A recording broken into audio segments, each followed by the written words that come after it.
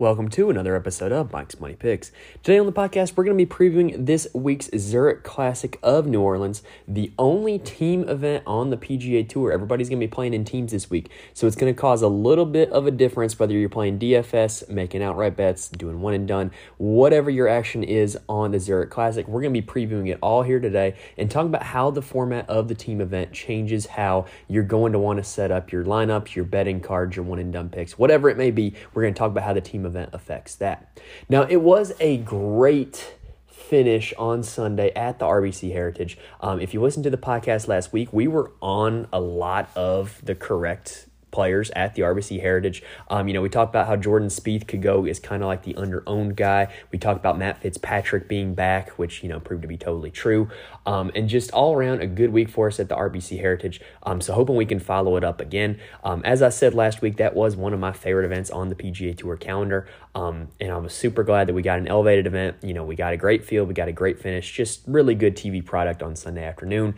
And I tell you what, that playoff was really fun to watch personally. I really enjoyed it. Two great golfers going head to head. And the putts that those guys had, like the one Spieth almost holed, to almost hold that with the amount of pressure that's on it, I get nervous standing over a putt to break 85 at a golf course that I paid $36 to play where there's only one person watching and that person is my dad. If that putt makes me nervous, I can only imagine how much nervous you get when there's a crowd of thousands, you're playing for the win in a tournament, and it's for $1 million difference between first and second place. Just the amount of pressure those guys were under and to hit those shots and those putts that they did was just incredible to watch. All right, so enough of the RBC Heritage. We're going to be talking about the Zurich Classic here today. So, as we always say, you'll never find a more comprehensive preview in 30 minutes or less for every weekly golf tournament here on Mike's Money Picks. So, you can go ahead and put 30 minutes on the timer. We are going to preview the course. We are going to talk about the team format, and then we're going to break down some golfers and then talk about some one and done strategy for this week. So, go ahead and get that 30-minute timer ready. But first, let's get a quick word from our friends at Spotify. All right, so the Zurich Classic is the only team event on the PGA Tour schedule. It's been that way since about 2017. They look to add this event to make it, kind of a change of pace, a break in the monotony of the PGA Tour schedule. I'll be honest, I really like the format, but I really don't like the fields that they get for it. With the spot that this event is in the schedule, they're not going to get the best fields. So the team event is kind of a way to, make it a little bit different, make it a little bit unique because they know they're not going to get the best golfers to come out anyway. And what it ends up doing is with there being 80 teams of 2 golfers, the bottom of this field is pretty rough just because there's not enough good players playing in it that there's 160 good golfers playing in this event. It's just not how it works out. Anyway, the format of the event is very interesting. It differs from day to day. It's not dissimilar to how the team segments of a Ryder Cup or a President's Cup play out. So the guys will be playing best ball on Thursday, meaning that everybody's going to play their own ball through a hole, and whoever has the best score at the end of the hole is going to get that score. So if Patrick Cantlay makes a 3, Xander Schauffele makes a 5, they get a 3 for that hole. Then on Friday, it is alternate shot, meaning the golfers will alternate shots every hole, and also you will alternate holes that you do tee shots on. So if Patrick Cantlay takes the tee shot on 1, no matter how hole 1 plays out, Xander Schauffele is going to take the tee shot on 2. After that, there is a cut made. The top 33 teams and ties make the cut, which is pretty proportional to the top 65 at a PGA Tour event making the cut. And then they repeat the same pattern again. Best ball on Saturday, alternate shot on Sunday. Now, let's talk about the course they're playing. It is TPC Louisiana. It is a par 72. It is about 7,400 yards. It is a Pete Dye design. There's a lot of wetlands in wayward areas off the tee. And then there is a lot of bunkers on this course as well. It is a very gettable golf course. It is actually statistically the flattest golf course on the PGA Tour, which is amazing because Detroit Golf Club looks like a driving range, and this course is flatter than Detroit Golf Club. It also features 2 drivable par 4s. So with the team format, you're going to see a whole lot of aggression here at this course. A lot of guys going for the green on par 4s, going for the greens on par 5s because they know that they're going to need to make birdies to win in this team format. And honestly, TPC Louisiana is a pretty standard TPC layout. Par 72, there's a few Pete Dye features like, a few random trees or a few random bunkers, a few, kind of difficult par 3s, but it's not really like just a super unique or super difficult course. It's kind of very cookie cutter in my opinion. opinion, other than the fact that the way it's set up, it does allow the guys to be very aggressive. Now, my comp courses for TPC Louisiana would be TPC Twin Cities, home of the 3M Open, Detroit Golf Club, which I mentioned already, home of the Rocket Mortgage Classic, the Stadium course at PGA West, which is the host of the American Express, and then TPC Sawgrass, home of the Players Championship. I would really lean more towards the 3M Open, TPC Twin Cities, and the Rocket Mortgage Detroit Golf Club when comparing results. And then if you can find event history for this, I did a lot of research, y'all. It is really hard to find event history for guys because of the fact that guys change partners year in and year out. You kind of just have to look at leaderboards and see when the names pop up. So I did a lot of the research for you guys on that one, just letting you know if you try to look up event history for this one, it's going to be pretty tough. So if you want to use the comp courses like TPC Twin Cities, like Detroit Golf Club, that's not a bad strategy for kind of figuring out who's going to be good here at this event. Now, in terms of the golfers we want to target this week, we want guys who can make birdies. The winning score last year in this tournament was minus 29, which was the lowest of any event on the PGA Tour schedule. It was Xander Schauffele and Patrick Cantlay, which should come as no surprise. And those two guys were minus 24 altogether on the two best ball days. They shot a 59 on Thursday and then a 60 on Saturday.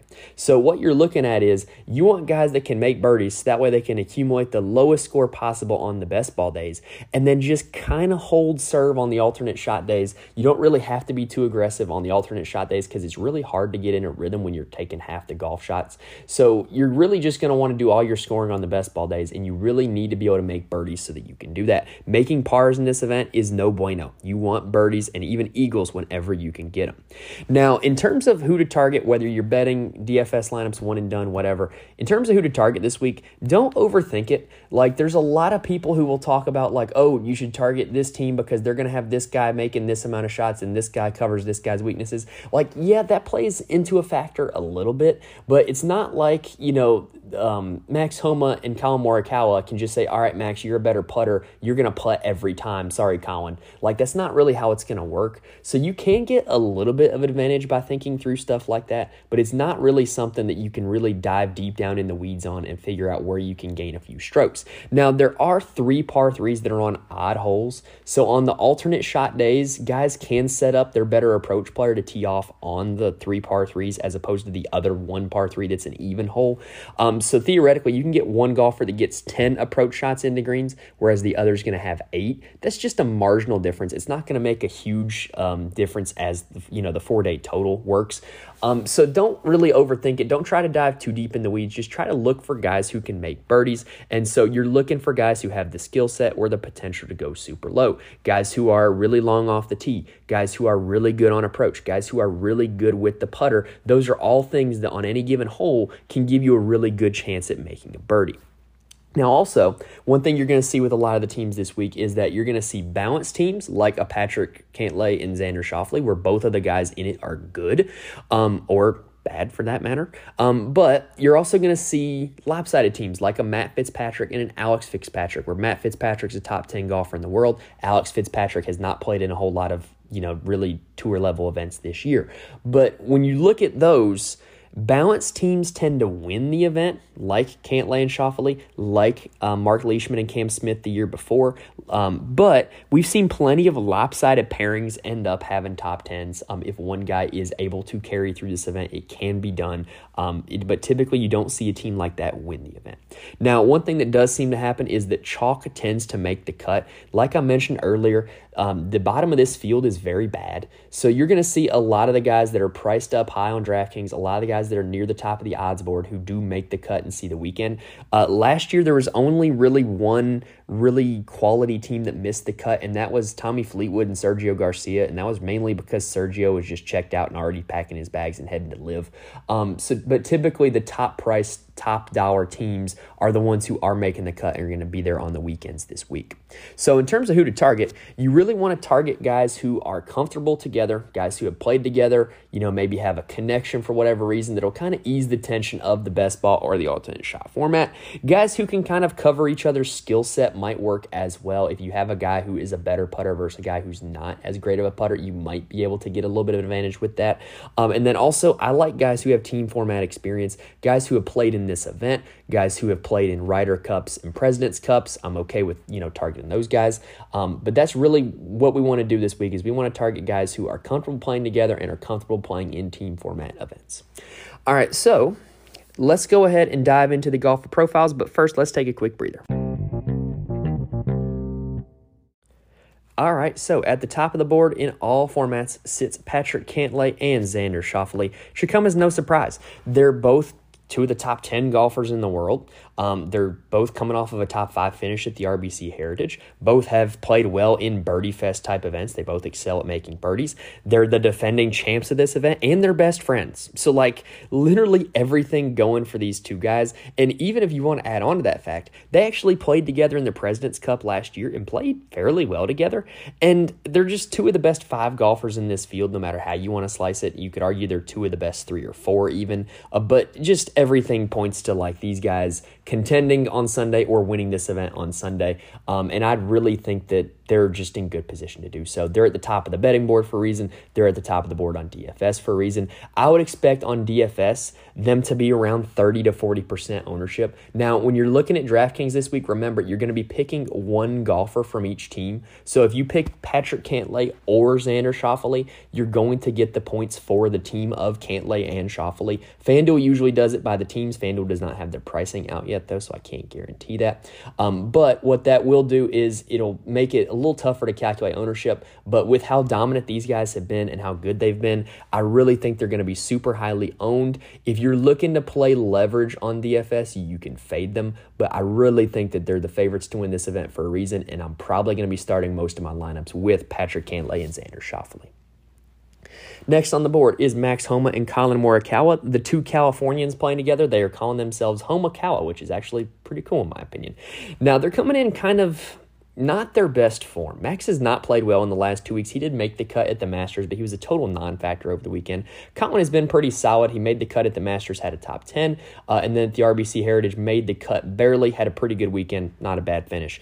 Now, these two guys kind of accentuate each other's strengths and weaknesses. Colin is a terrible putter and not a great around the green player either, whereas Max is an elite level putter, and Colin Morikawa is the elite level approach player. So I kind of think that this is a pretty good pairing on paper, but I am reminded last year, though, that Colin Morikawa really disappointed in this event. They were one of the top pairs on the betting board. Colin Morikawa played with Victor Hovland, which on paper seemed like a really good pairing, but they finished T29 because they didn't realize that neither of them can chip or putt, and so that kind of just doomed them a little bit in this event.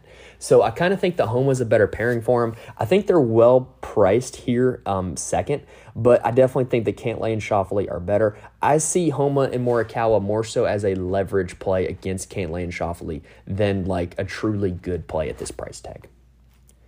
Next up is Sungjae Im and Keith Mitchell, who kind of had a little promposal type deal for getting together in this event. Both have had good finishes in this event before, but with different playing partners, and this is the first time they're playing it together. Sungjae Im is coming in great form. He has 4 straight top 21 finishes, and he's been an absolute demon ball striking the golf ball right now. Keith Mitchell's kind of going in the wrong direction, though. He's had a dreadful last 3 events, and he has not been good in the ball striking categories. I would have felt better about playing these guys 2 or 3 weeks ago than right now, but I do like the fact that they've both been here before, they both played this event, and they both played well in this event. I just wish they were a little cheaper because I think the top 2 pairings are clearly superior to Sungjae Im and Keith Mitchell. Next on the board is Justin Suh and Sahith Theegala. This team is going to be fun. I'm not going to lie. I expected them to be much cheaper on DraftKings. I would have been super excited to play them at about $9,000, but at $10,000, it seems a little much in my opinion. However, this is the team that, in my opinion, makes for a great GPP play on DraftKings or FanDuel. They have the capability to get red hot, and their contrast sets up super well for this event. Sahith Theegala is a super boom or bust golfer who has the capability of getting hot at any time. He has back-to-back top 10s in elevated events where he shot 5 under or better on a Sunday. When he gets it going, he really gets it going. He can hole out from off the green. He can hold long putts. He can dial his approaches in. He can just get every facet of his game going in an instant. Now, Sahith also plays generally pretty well at TPC courses, so I think this sets up really well for him. Where Sahith doesn't kind of excel is he kind of has a tendency to have big numbers and have blow-up holes. He can be a little wayward off the tee. And why does that make really good news for this format? Because when they're playing best ball, Sahith can be as aggressive as he wants. Justin Suh is super steady, super conservative as a golfer, and he's going to put Sahith in the spots where Sahith can attempt to go low. I really like this strategically for both of them, and I think they're a really interesting GPP play in DraftKings and FanDuel this week. Next up is Siwoo Kim and Tom Kim, the Kims. They played together in the President's Cup, so they're going to have a little bit of familiar experience with each other. Actually, in the President's Cup, they beat Patrick Cantlay and Xander Schauffele. Now, these two guys both have the capability to get red hot also. Both have a win in the last 8 months, which they're one of 2 teams in this event that can boast that, which I thought was kind of impressive. And then Siwoo and Tom actually have a great history at the comp courses, so I really think that this sets up well for the Kims. If they're able to get red hot, they could be the ones that are holding up the trophy on Sunday. Now, Sam Burns and Billy Horschel are actually the kings of event history of any active pairing. Horschel won this event in 2018 with Scott Piercy as his partner. And then as a pair, they played the last 2 editions of this event together. They were 4th in 2021, and they were runner-up last year in 2022. So I really think that everything sets up well for Burns and Horschel this week. However, we're seeing a not great version of Billy Horschel right now. He's been absolutely dreadful in the calendar year 2023. He hasn't had a top 40 finish since Waste Management Phoenix Open, and that was Super Bowl Sunday, y'all. That was quite a while ago. So if Horschel can, kind of rekindle his vibes for this course here at TPC New Orleans, enjoy the format of the event that he's been very good at, I think this could be a really good week for Burns and Horschel, and I hope that Horschel's recent form actually keeps people off of them and keeps ownership down. Now, next up is Wyndham Clark and Beau Hossler. And Wyndham Clark, there's no bones about it. He's one of the hottest players in the field right now. He has a great combination of length off the tee along with being really good at approach, and that's going to give him a ton of looks at birdie. And speaking of birdies, Beau Hossler actually has a deceptively high birdie rate as well. He tends to play in tournaments and make a lot of birdies, but he gives a lot of them back with bogeys. And like we kind of talked about with the Sahith and Justin Suh pairing, that is something I'm kind of willing to embrace at this event, because if Beau Hossler gets a double bogey and Wyndham Clark makes a birdie on the best ball day, well, guess what? They're getting credited with a birdie. So I absolutely think this team has a high ceiling, and they're definitely one worth targeting in the 9K range. If I'm being totally honest, I think when you're constructing your lineup this week, it's going to be really hard to put Cantlay and Schauffele with another pair that's in the 9K range. So I think what might be a really good contrarian build is to make a build that has like 2 or 3 of these 9K range teams together. 3 would be really interesting, but definitely 2 of them. And I definitely think there's multiple in here that have the capability and the ceiling to win this event with their birdie making abilities. Now, the next one up is Kurt Kitayama and Taylor Montgomery. So, on paper, this is a team that sets up really well for this event, in my opinion. Both of these guys bomb it off the tee. Both these guys have the capability of getting really hot with the putter, so they have the capability to make birdies, right? But neither's coming in with the best form. Kurt Kitayama hasn't made a cut since his win at the Arnold Palmer Invitational, and Taylor Montgomery only has 1 top 30 since his top 5 finish at the American Express. Hey, that was one of my comp courses, though. So I absolutely don't like the recent form, but on paper, this definitely sets up well as a team who can get hot and win this event. However, I think they're going to come in more higher owned than I would prefer, so I would probably, if ownership looks like it's going to be high on these guys, I would probably look elsewhere. Now, last up in the 9K range is David Lipsky and Aaron Rai. They are notable because they came in 4th here last year. The interesting part about these two is that neither of them are a good putter, but when you're playing in this format with as good as they are off the tee and on approach, they should give themselves plenty of looks for birdie, and if they can just knock in a few of them, they're going to be all right, and that's what they did last year in that 4th place finish. They actually had more birdie putts than they could have made. So I definitely think that this event format sets up well for both of these guys, and I would not mind going to them. However, I do wish they were a little bit cheaper. All right, so that does it for the top of the board. Let's take a quick breather and let's talk about some value plays. One thing that I do want to mention as we continue to look further down the board is if you're doing any custom modeling this week, or if you're doing any kind of like deep dives into databases and stats, I would greatly recommend looking at the birdie or better percentage, because like I said, we're going to have to make a lot of birdies this week. So if there's somebody that I don't mention on here, but they do have a good birdie or better percentage, that's definitely somebody I would be willing to target as we get closer and closer to lock. All right, now, first value play I want to mention is Joel Damon and Denny McCarthy. In my opinion, opinion, their skill sets fit very well together. Damon is not coming in with the best recent form, and it's largely due to his putter. He's just been ice cold with the putter. And so who does he go and team himself up with? Denny McCarthy, one of the best putters in the world. And both these guys actually have a little bit of history in this event. Joel Damon last year came in 29th playing with Steven Yeager, and Denny McCarthy missed the cut last year playing with Brandon Coles. And I kind of feel like this is a partner upgrade for both of them. So if they're able to improve on that T29, they can definitely pay off that price tag of $8,900. They might not have the upside to win this event, but they definitely have the ability to go low and make plenty of birdies. Next up is Taylor Moore and Matthew NeSmith. I really like them largely because of what they did last year. They tied for 4th last year playing together, which is a pretty encouraging sign because I think Taylor Moore is a lot better right now than he was then. Taylor Moore's coming off of a win at Valspar, made cut at the Masters, and a T11 at the RBC Heritage, which is one of the best recent forms in all the golfers in this field, if we're being honest. Now, Matthew NeSmith was playing his best golf in the fall in the last calendar year, but he actually showed a little bit of signs of life last week. He did make the cut at the RBC Heritage, kind of had a ho-hum weekend, but he did make the cut, which is what we do like to see. And so these guys, with the finish they had last year, I definitely wouldn't mind going back to them. It's another pair that kind of like Lipsky and Rye. Just with the name recognition, I kind of wish they were a little bit lower priced, but looking at who's around them, I do get why they're here. Now, Adam Hadwin and Nick Taylor are worth mentioning, but I'm going to explain why.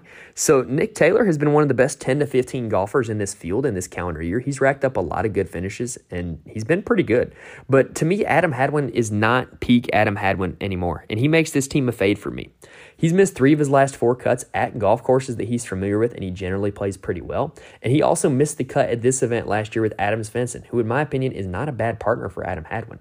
So I really don't like the direction that Hadwin's trending, even though Taylor is trending in the opposite direction. So this team is probably a fade in my personal opinion. Now, also in the 8K range are a team that are notable for one reason and one reason only. Doug Redman and Sam Ryder came in 3rd here last year, and that's pretty much about all notable that I have to say about them. It's the only reason they're priced up here. If they didn't have that 3rd place finish last year, they'd definitely be in the 7K range on DraftKings. Now, one team we do have to talk about is the Fitzpatricks, Alex and Matt. So here's what we kind of got to talk about is the partner selection for both of them, because this is the biggest contrast in terms of the partners on 2 teams in terms of ability level, right? So if Matt was playing with himself, okay, I got to phrase that better. If Matt was playing with Matt, right? If there were 2 Matt Fitzpatricks that were playing as a team, they would be 11K. They'd be up there with Cantlay and Schauffele. Now, if Alex was playing with another Alex Fitzpatrick, they'd be about probably 6,300 in my opinion, because I really looking at it and doing a deep dive on him, Alex is no scrub. Like, he's not just some token brother getting to play like a Chase Koepka. I didn't say that out loud, did I? Now, he did play college golf at Wake Forest, who's one of the best college golf programs in the nation, recently produced Cameron Young and Will Zalatoris. And he's played well on the European Tour when he plays. He just doesn't play a whole lot of, tour level events. But when he does get out there, he plays pretty well. So in my opinion, he's better than some of the bottom of this field. Like, when you look at the bottom of this field, it gets pretty ugly. And I think Alex Fitzpatrick is better than some of those guys. So I actually don't mind going to them for that reason. If they just get like Matt Fitzpatrick to play to his baseline and Alex Fitzpatrick to play to his baseline, they're appropriately priced in my opinion, and we've definitely seen the spiking ability of Matt Fitzpatrick like he had last week at the RBC Heritage. If he plays that way, they might easily top 5 or win this event in my opinion. So I think it's a little bit of a misprice there for the Fitzpatricks. I don't mind playing either of them. However, a range that I really want to target on DraftKings is $7,900 exactly. There's 2 great teams to target, in my opinion. You got Victor Perez and Thomas Dietrich, who are both super talented and both have good history in Birdie Fest events, and I really think they're going to go under-owned because of who else is around them, and I think the people aren't that familiar with Victor Perez because he doesn't play a whole lot of events stateside. However, one of the events that he did play stateside was this event in 2021. Victor Perez came in tied for 21st with Jason Kokrak as his partner, and you guys, if you've been listening to the podcast for a while, you know how I feel about Thomas Dietrich. He's super talented. He's got the capability to make lots of birdies. He's going to win a PGA Tour event eventually. So why not this week in a team format with one of his good buddies? I could definitely see it happening from these 2. Now, we also got to talk about the Danes, Nikolai Højgaard and Thorbjorn Olesen. Thorbjorn Olesen. Holy crap, that was tough. Well, Højgaard has been absolutely incredible on the DP World Tour events this season, and he's also been incredible in the PGA Tour alternate events that he's played in this season. This is the first kind of real big test that he's got. But Thorbjorn Olesen has also not placed outside of the top 20 on the DP World Tour this calendar year. He's been outstanding. He has a win this calendar year on the DP World Tour. So, part of me is especially in an event like this where it's an easy course, I don't care what the field strength is of the events that you've been playing. If you've been playing good golf, if you're able to make birdies, that's going to translate wherever. And that's what we want this week. And so the two of these guys have been making birdies on the DP World Tour and on the alternate PGA Tour events. So why can't they make birdies here? I think this team has a super high ceiling, and I'm really praying that they go with a low ownership percentage, so that way we can get a lot of leverage by putting them in our lineups. And I definitely think they make for a pretty solid bet if you can find them at a good number. Ryan Palmer and Scott Piercy are worth mentioning because both have won this event, but not with each other. Ryan Palmer won it with Jon Rahm, and I'm not trying to be mean here, but Scott Piercy ain't Jon Rahm. So I kind of think that their days of winning this event are done, but can their familiarity with the team format, can their comfortability with it lead them to a good finish? I don't know. I definitely think they're worth a look in a DraftKings format. That's Ryan Palmer and Scott Piercy. Now, in terms of pure birdie makers, there are two pairings in the mid 7K range on DraftKings that fit that description. The first one is Ryan Gerard and Ben Griffin, who should be super comfortable together because they were actually roommates when they played college golf at North Carolina, and both have strung together a lot of good finishes since February. I definitely wouldn't mind going to them. The other pair is Akshay Bhatia and Harry Hall. Both have a tendency to get really wild and spray it off the tee, but that kind of doesn't matter a whole lot at this course. You'd really have to spray it quite a bit to get, in water trouble or marshland trouble. So I kind of think as long as one of them's able to keep it in play, they're going to be okay. And Harry Hall actually comes in with, pretty good recent form. He's got 3 top 30 finishes in his last 4 starts. Now, it is really hard to get excited about anybody below $7,500 in this tournament, in my opinion, but I'm going to try to talk you into a few of them. So the first one is Callum Tarrant and Ben Taylor. Both have been not great recently, but Callum Tarrant was great last summer at my comp courses at TPC Twin Cities and Detroit Golf Club. So if you're a believer in the comp courses, Callum Tarrant is a guy that you can ride with. He also hasn't played bad in this event when he's shown up to play it. Now, another pair that has been pretty good at this event is Ryan Brehm and Mark Hubbard. They were a T14 last year. However, Ryan Brehm's recent form coming in is not that great, but Mark Hubbard's recent form coming in is pretty good. So kind of a little bit of a yin and yang there for those two guys, but I like the T14 they had last year. If they're able to just do that again, it would absolutely pay off this price tag. Now, next up are Ben An and S.H. Kim. I actually really like this pair. Ben An has a great history at this event, but it's all with Sungjae Im as his partner, and no disrespect to S.H. Kim, but he's not quite on that level, so maybe there's not quite the winning upside, but there's definitely some upside to have a good finish. Ben An's made 3 straight cuts with a T6 at the Valero being his most recent start, and S.H. Kim has a T15 at the Valero in his most recent start. S.H. Kim is also a super steady golfer. He's a really good par maker, so on the alternate shot days, if Ben An's being super aggressive, S.H. Kim is going to be kind of your steady par maker. They're kind of the light version of the Justin Suh and Sahith Theegala team, in my opinion, in terms of having the one guy who can be really aggressive and go after birdies, and the other guy who's just going to be super steady. Now, 7K and below is when it gets really bad, in my opinion, and you're really kind of just grasping for straws for why to pick some of these teams. I can talk myself into Eric Cole and Sam Saunders. Eric Cole had some great finishes in the Florida swing, and this is kind of close to Florida. I can talk myself into it. I can definitely talk myself into it being a similar course to some of those Florida courses that he's played well at. And then Sam Saunders is playing great golf on the Korn Ferry Tour. And like I said, this week more than ever, I'm kind of willing to go with some of the Korn Ferry Tour guys because the Korn Ferry Tour courses that they play are like birdie fest courses. Like they're courses that you could go play on a weekend for like $80. So like they're courses that are set up to score well at. And so if you're used to playing on the Korn Ferry Tour, you're used to having to make birdies to make your living. And this week you're going to have to make birdies if you want to win the tournament. So I kind of don't mind a guy that's playing well on the Korn Ferry Tour for that reason. And Sam Stevens is probably the best of the bunch in terms of his recent form on the Korn Ferry Tour. Now, Cody Gribble and Paul Haley, looking at the whole 6K range, they probably win the recent form award. They're both coming in with some pretty solid finishes. I can definitely talk myself into playing both of those. Again, at their price tag, if they just make the cut, they're going to pay off their value. Now, another pair that I do like is Michael Kim and Sung Yul No. Michael Kim's coming in with pretty good recent form individually. He's made 6 of his last 7 cuts, and 2 of those are 11th place finishes or better. And then Sung Yul No has made his last 2 cuts at Puerto Rico and Corrales. Now, both weak fields, but both birdie fests, both tournaments where he had to make a whole lot of birdies to finish well at. And so I definitely like, I definitely really like the upside of that Michael Kim and Sung Yul No pairing. Looking further down the board than that, you're getting pretty desperate. Aaron Baddeley and Harrison Endicott, 2 Australians. Endicott has the capability to get hot and make some birdies, but I'm not really super sold on the form coming in. One that I probably would go as far down as I would go, I would say Kyle Westmoreland and Carson Young. I think they're a bit of a misprice. I think they could be up more in the 6,800 range on DraftKings, but I like where they're at. But both of them, Carson Young's playing really well. Kyle Westmoreland has been hit or miss, but if we just get, like I said, hit or miss, if we get a hit this week, then we're going to be pretty good, especially with the price tag they're both at. And if you want to squeeze in Cantlay and Schauffele and then another 9K golfer on DraftKings or 9K team on DraftKings, you're going to have to find one of these 6Ks that you're going to want to balance out your price tag with, or balance out your salary cap with, I should say. All right, so that does it for the golfer profiles. Let's take a quick breather and then let's talk some one and done. All right, so this is a super weird week for one and done. The best advice I can give you this week is to know your one and done's rules if you are doing one and done for the Zurich Classic. Some one and dones are going to require you to pick both golfers and kind of burn them for the rest of the season by picking the team.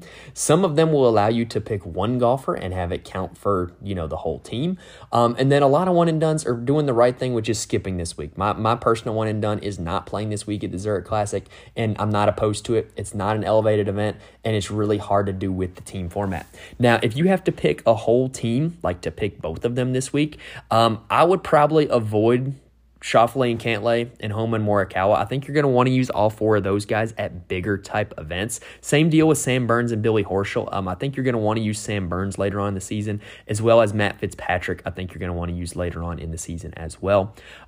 If you're having to burn both of them, Sung J M and Keith Mitchell is not a bad look, but my pick would probably be Justin Suh and Sahith Theegala. We love Theegala at TPC courses. We're not going to want to use Justin Suh again for the rest of the season, so those 2 would probably be the 2 that I would personally go with if you're having to burn both of them.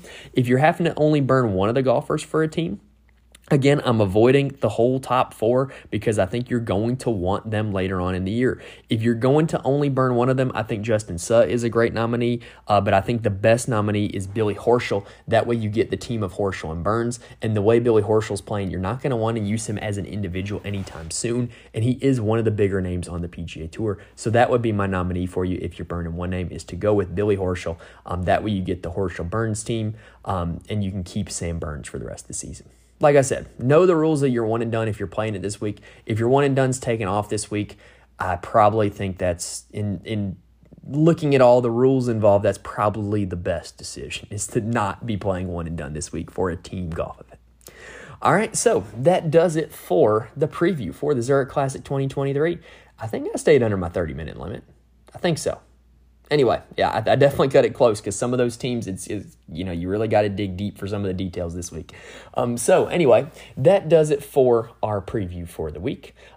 If you liked what you heard, please subscribe to the podcast. You'll be notified when new episodes drop. Right now, with where we're at in the calendar year, we are primarily a golf podcast. We are going to be bringing season-long fantasy football content coming back, as well as over the summer, we're going to be doing a lot of different things with a lot of different styles and a lot of different sports. So make sure you hit that subscribe button. You'll be notified when new episodes drop. Also, please rate and review the podcast on Spotify, Apple Podcasts, wherever you're listening. I promise it really does help me out a lot, and I really do appreciate you guys. I'm trying to grow this audience bigger and bigger bit by bit, and I can only do it with your help. All right, so that does it for this episode, guys. So whether you are playing DFS, making bets, or doing one and done this week for the Zurich Classic, best of luck to you. Hopefully I was able to provide you guys with a lot of information to make the most informed pick possible. Best of luck to you guys this week. Let's pick some winners. And other than that, thank you guys for listening, and I will see you next time.